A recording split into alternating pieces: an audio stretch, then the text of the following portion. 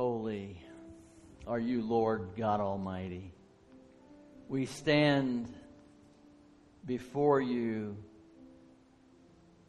children of your promise. We stand amazed and thankful and grateful. We look for the day when we will be with you in person,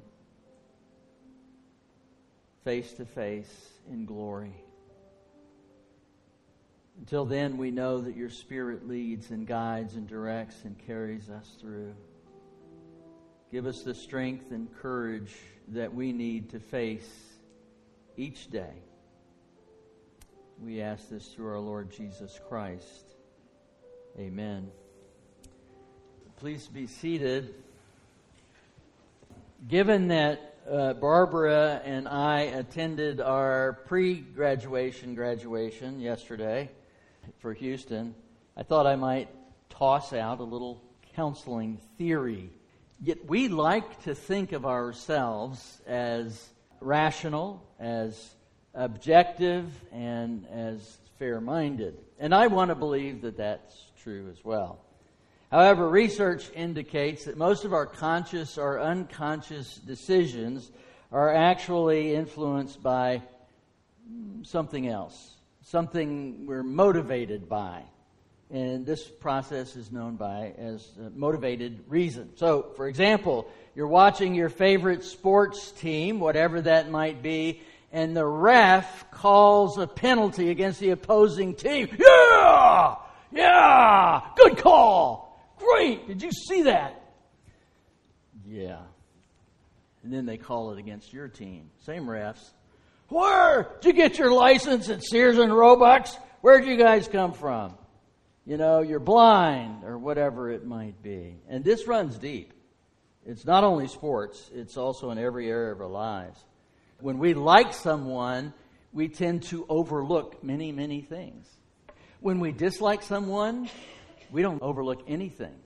It's what we focus on. And when our values are in question, we go to great lengths to hear those who speak our values. And we want to avoid voices that do not. It was the summer of 1986. We were in Canada completing a pastoral internship that's required by Dallas Seminary at a place called Simcoe Gospel Chapel. Now, because we were often in other people's homes, we had very strict rules and regulations and guidelines about how our children were to behave. Because, of course, we wanted to put on not that we're a perfect family or anything like that, but be polite, ask nicely, so forth and so on. Eat with what is put in front of you. And so up at the chapel, one of the elders and his wife, Ivan and Muriel Ferrier, invited us to their farm for dinner. A charming couple. They're now both with the Lord. But we sat down and we began to enjoy the meal. Now, in many places in Canada, as in Europe, you don't drink with the meal. You drink after the meal. And so this was the case. This was their custom, and so we were trying to follow that. But our 5-year-old Melinda didn't care about customs or courtesies or any of those kinds of things. She wanted a drink of lemonade. So she took it. And when she did, she went, "Yo!" or "yuck!" or something along those lines. Something's wrong. This tastes awful. Now, Barb and I immediately went into, some kind of contain the situation mode. Barb being closer, and I don't know what was exchanged under the table. I don't need to know that. But we began to take, as politely and kindly as we could, corrective action because we're sitting at the table with them, and something along the lines of drink the lemonade without complaint came out. Now, Melinda wouldn't have it. It's hard to contain a 5-year-old. So it began to turn into a little bit of a kerfluffle. And as the temperature began to rise, Muriel, Ivan's wife, took a drink, and she said, "Oh my, don't drink the lemonade." You see, Ivan and Muriel lived on a farm, and they had a well. And this well, the water tasted so much of sulfur that when they had guests over, they would go to the store and they would buy water in these gallon containers. Now, you would be wrong if you thought that Melinda's complaint was that it tasted of sulfur. As it turns out, vinegar is sold in the exact same containers as the water is. And so Muriel had made the lemonade out of vinegar. And we were so utterly right, and yet we were wrong. I mean, have you ever been so completely confident and sure about something that you were right, and then it turns out you were wrong? Now, I'm not talking about Muriel here. I'm talking about Barb and me. Our little 5-year-old Melinda was going to pay a price, but we never even bothered to taste the lemonade. We never bothered to check out the facts. We never bothered any of that because our value of them looking good in someone else's house motivated us to think that we were right regardless of the evidence that was placed in front of us. We didn't listen to her because we didn't want to see what we were seeing. In that instant, when Muriel tasted the lemonade and explained, we realized how wrong we were. That leaves a mark. This was a long time ago. How unexamined our thoughts were. How unthoughtful were our expressions and our feelings. And our desire to make a good impression overrode our desire for understanding and truth. Now, I suspect, at least at some level, you certainly, if you've ever taken care of children or children have been in your charge, you have harmonized with some of that. We've all done that. And we've not examined what is accurate. We've wanted real to be what we decided real was to be. According to Aristotle, Socrates said the unexamined life is not worth living. What he meant by that was that a life without forethought or principle is so vulnerable to chance and other people's opinion that you don't get to live your life, you're living someone else's. His notion here is that your examined life will have character and integrity. Now, I've appreciated that for many years, and some of you may have heard that before and may agree with it.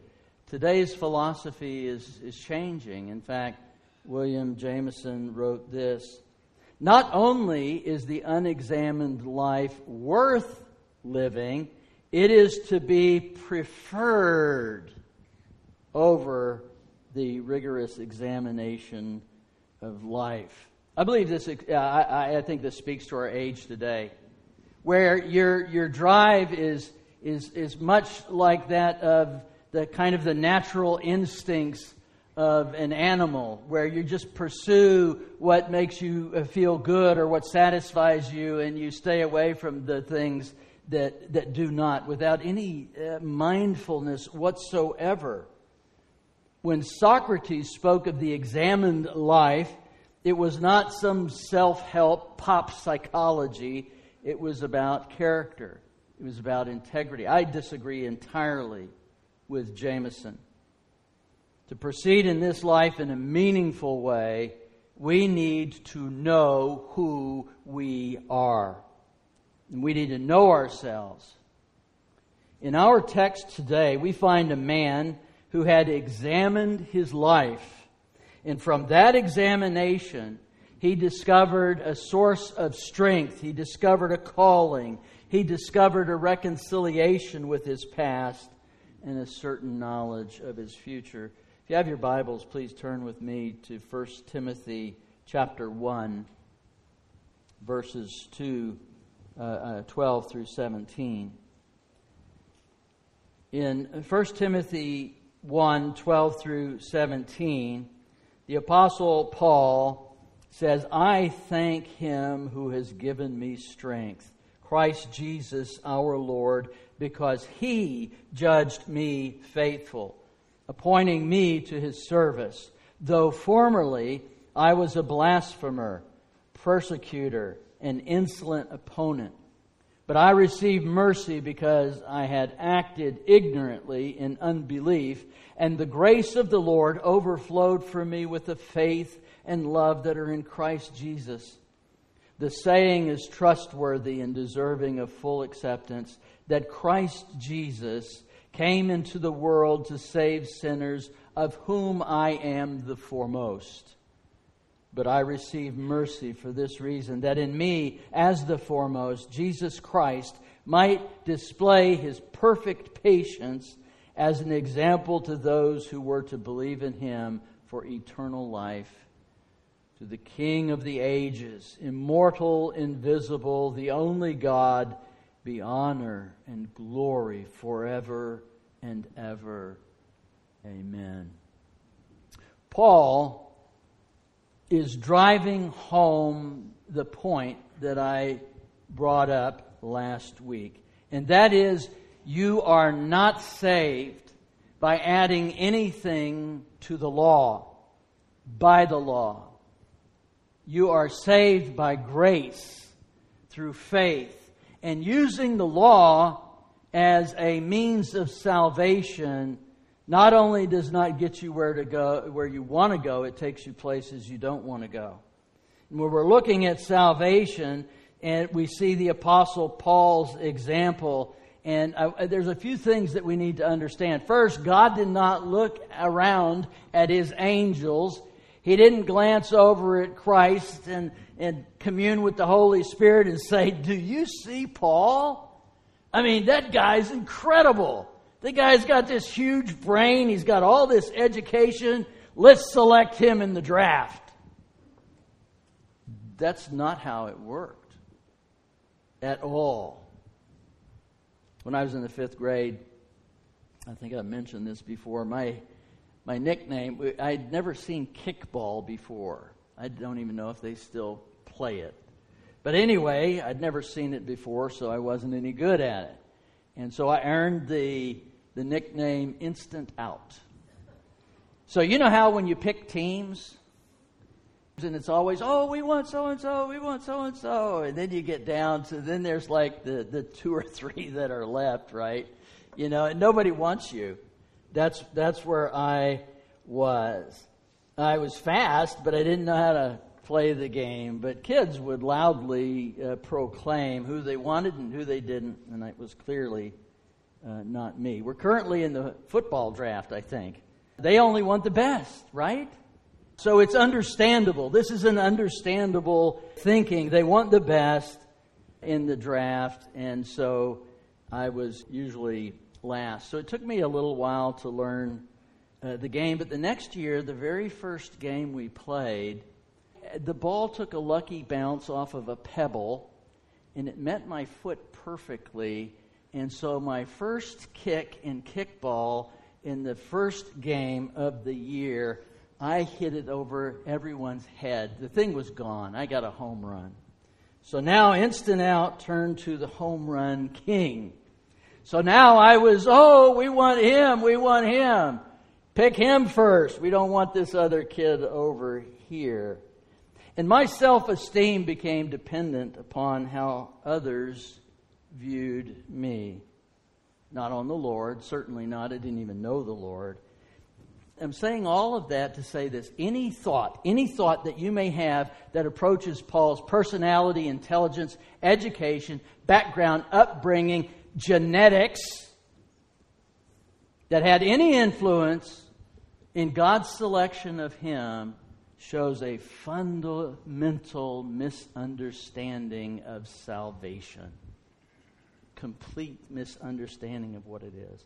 And Paul explains this. And you need to see this a little bit, just how this chapter runs.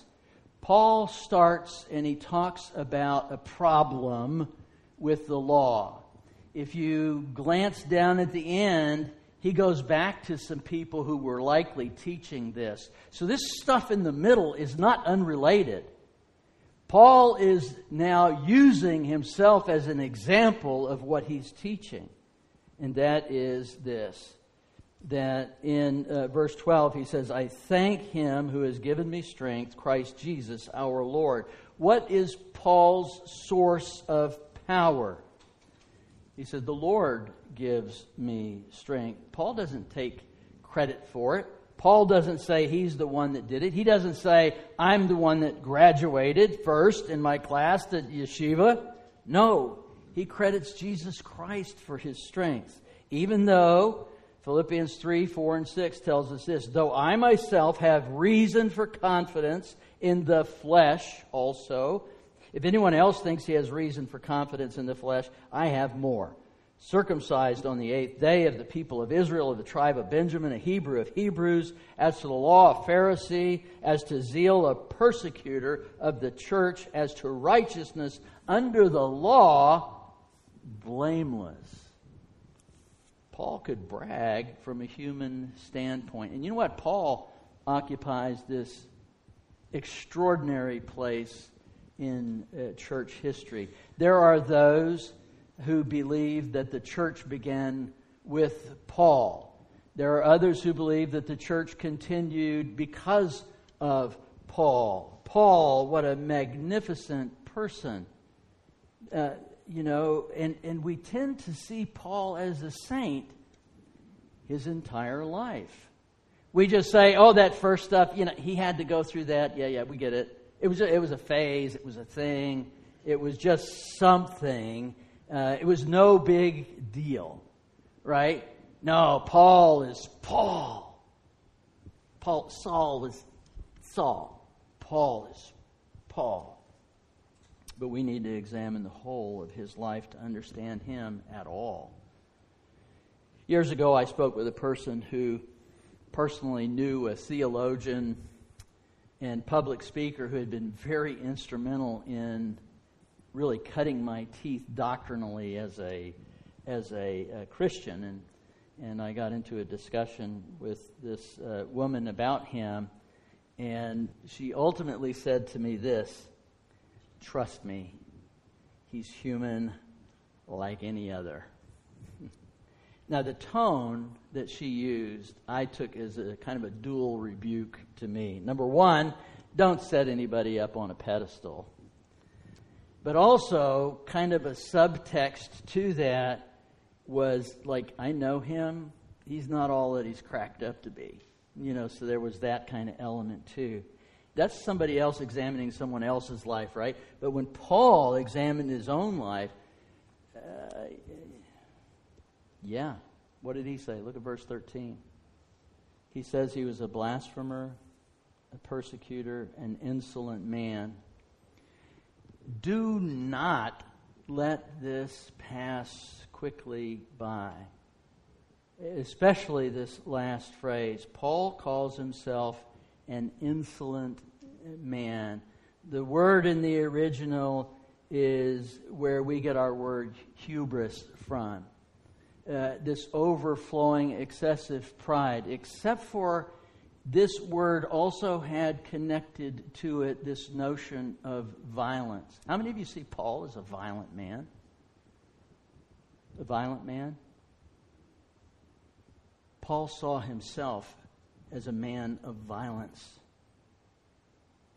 He treated Christians less than human. In verse 15, he calls himself the foremost sinner. I mean, we can get a clearer picture of the Apostle Paul, the kind of man he was before his conversion in Acts chapter 8, verses 1 through 3. We don't think of him as a violent man, but here we read, and Saul approved of his execution. There on that day, a great persecution against the church in Jerusalem, and they were all scattered throughout the regions of Judea and Samaria, except the apostles. Devout men buried Stephen and made great lamentation over him. But Saul was ravaging the church and entering house after house and dragging off men and women and committed them to prison. Ravaging. The words that are used here are words that one would use of a barbarian. Someone outside, not just outside the faith, but outside humanity. Listen, when they came to Jesus Christ to kill Him, what did they do? Oh, we can't do this. We can't do this. We can't do this. Why? Why couldn't they do this? Because it was illegal. We need to turn him over to the Romans. Paul had no problem. Paul had no problem with this. He went out there and he just did it. Paul was... Listen. I'm going to make an analogy that some of you are really going to dislike. But he was as feared as some men and women still fear this day when the Taliban come and knock on their door in Afghanistan. He was feared and he was hated. You don't understand anything about how Barnabas introduced him to the church and the fear that these people had of him because he was such... In Acts 22:4, it tells us that he persecuted believers to their death. Now, I've mentioned this before. I don't have sufficient time to develop it, but as an experienced trauma-informed counselor, I believe that Paul's thorn in the flesh wasn't his poor eyesight. I believe that it was his inability to close his eyes without seeing all the lives that he had destroyed, either by death, imprisonment, impoverishment, separation. You got to understand, it'll make maybe even a little bit more sense here in just a minute, the pain that this caused Paul. But amid that pain, and it's just here that we see that Paul never got over the sheer amazement of what happened on the Damascus road. He was on his way to that city. Why was he going to that city? To imprison, to persecute. Listen to what it says, Acts 9:1. But Saul, still breathing threats and murder against the disciples of the Lord. Then he suddenly fell to the ground, and the glory of the Lord that shone on him showed him who Jesus was, and he came to see that which he held true and commendable and worthy of sacrifice to God Almighty was none other than blasphemy and persecution and insult to the God of grace. Yet the Lord chose him. The point here can't be overemphasized. Paul is doing two things simultaneously. One, he's giving is an example of what happens to you if you use the law wrongfully. You turn into a blasphemer, you turn into a persecutor, and you turn into a violent person. How many arguments do people get over that come to sometimes physical violence over details of some notion of the law that they hold to? Well, thank God not many here, but don't think that it doesn't happen. It does. But the other thing is that the law is not grace. The Lord knew in the moment, and yet the Lord chose. This is a great comfort to us. The Lord knows, listen, it's not just that He knows. He knew your sin from eternity past. He knew mine. And yet, He cannot love you any more than He does. He loves you completely. and He chose you. Paul's argument here is to use his own life to illustrate what the law brings when used unlawfully. It's also to show grace. And as he reflects on this, he says, as the foremost sinner, I want to try to create something in your mind that perhaps you've never thought about. Do not fool yourself into thinking when Paul wrote these words that this was some academic, sterile notion of theology that he was trying to impart to Timothy. It was not. I believe there were tears in his eyes, or at least in his heart, when he wrote this. And in truth, that's where we should all be when we think back upon our sin, combined with the grace of God that flooded into our lives, that gave us life. Paul doesn't say, I want you to notice this in verse 15, Paul doesn't say, I was the worst of sinners. I was the foremost sinner. What does he say? Read it. I am.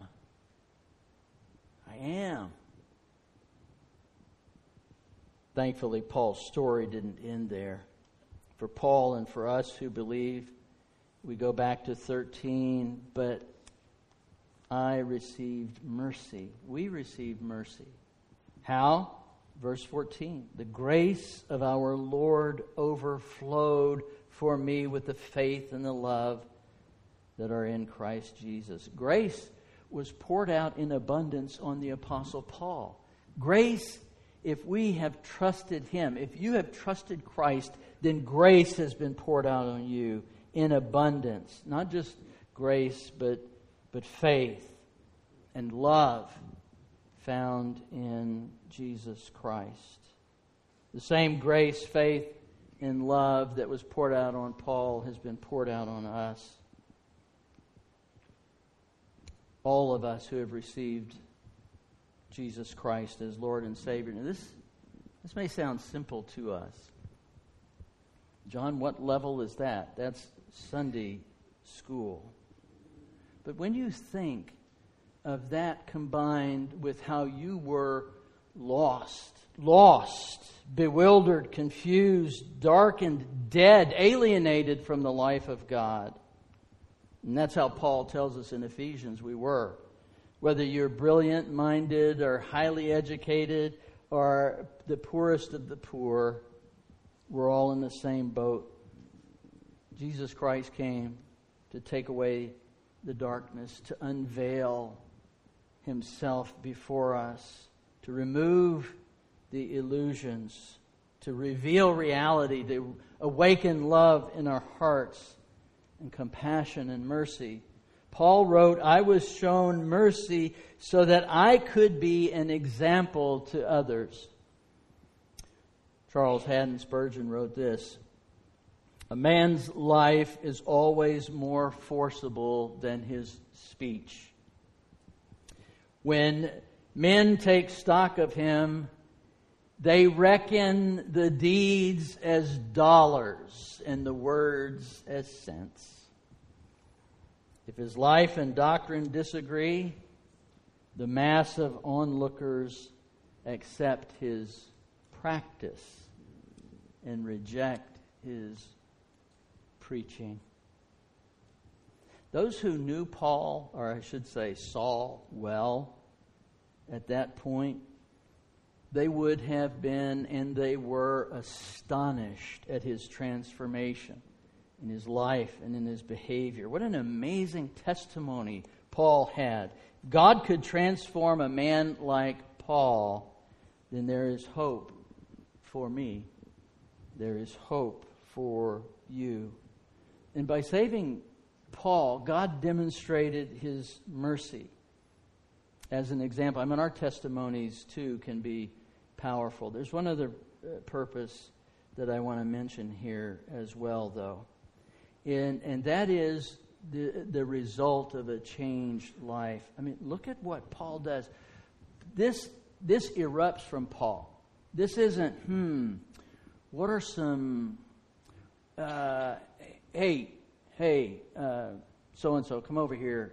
What do you think, how does this sound? How does this sound? Maybe these words will work. We got to put the spin on it, right? That's not what happened here. These are words that just erupted from him as he's looking at his past life, as he's looking what God saved him from. He says, "To the King of the ages, immortal, invisible, the only God, be honor and glory forever and ever. Amen." Our lives are to bring glory to God. While we may be ashamed of our past life, we should not be ashamed to tell it. Because it is through the telling that other people have some notion that they too might find the grace and mercy of God. So just a few questions as we conclude. Have you been reconciled to God? That's first things first. If you're here today and you've never accepted Christ as your Savior,